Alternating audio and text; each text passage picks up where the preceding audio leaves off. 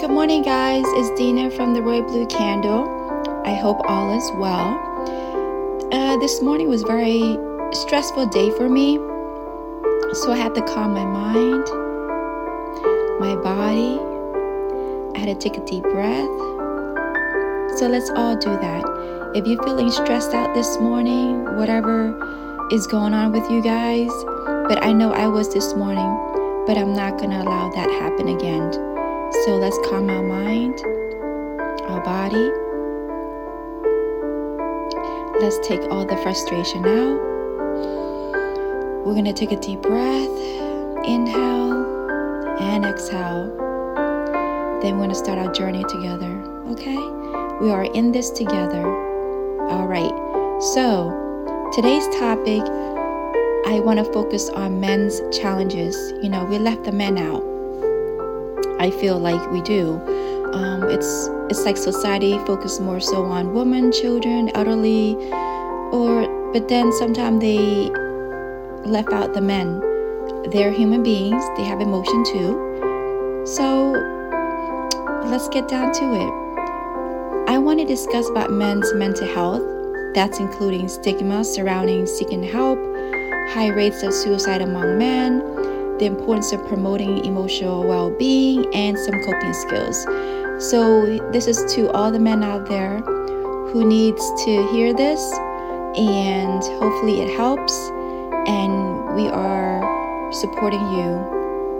Okay? Don't let society get you down, because I feel like mental health affects anyone. It's universal. All right? So men's mental health is a very crucial issue and often goes overlooked due to various societal stigma and expectations.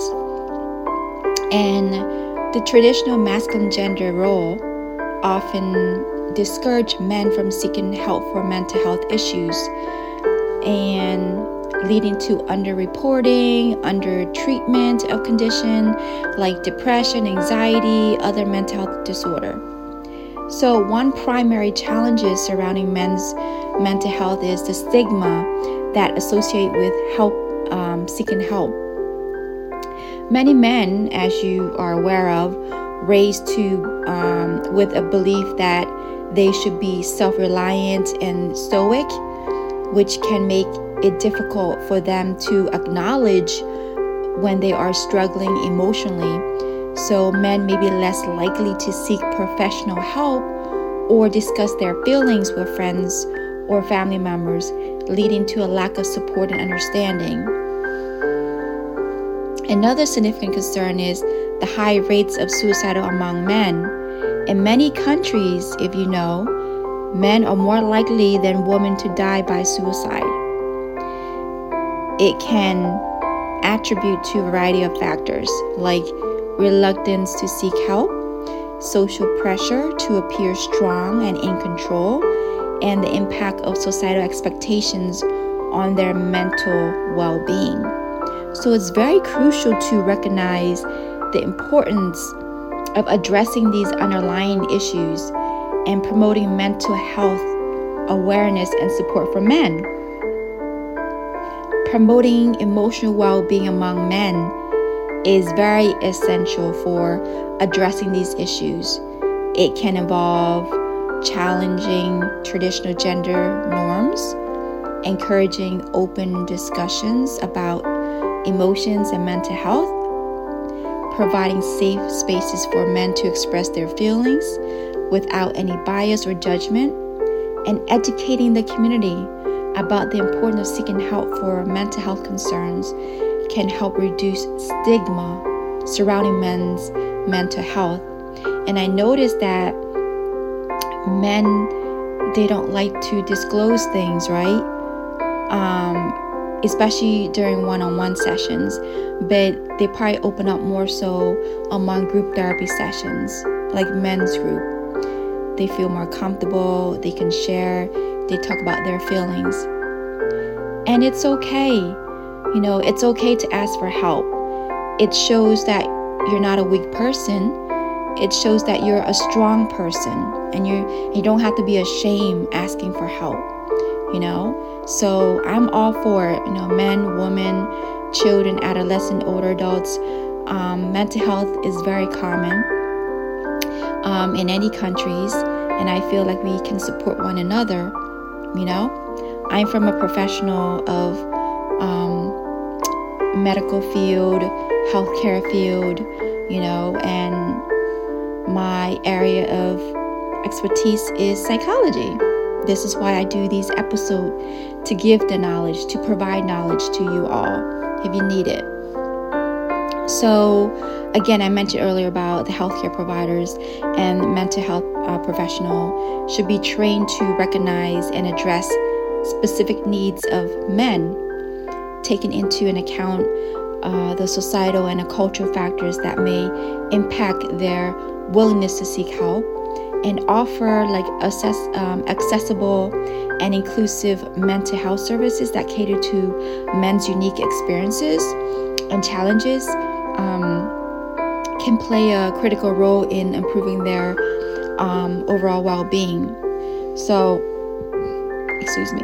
overall, it's vital to promote a culture of emotional openness, support for men, encouraging them to seek help when needed, and providing the resources and understanding necessary to address their mental health concerns.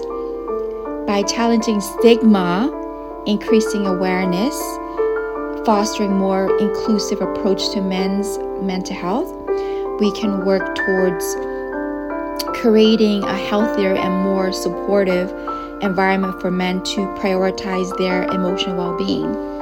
So, as promised, here are some coping skills that can be very beneficial for promoting emotional well-being for men.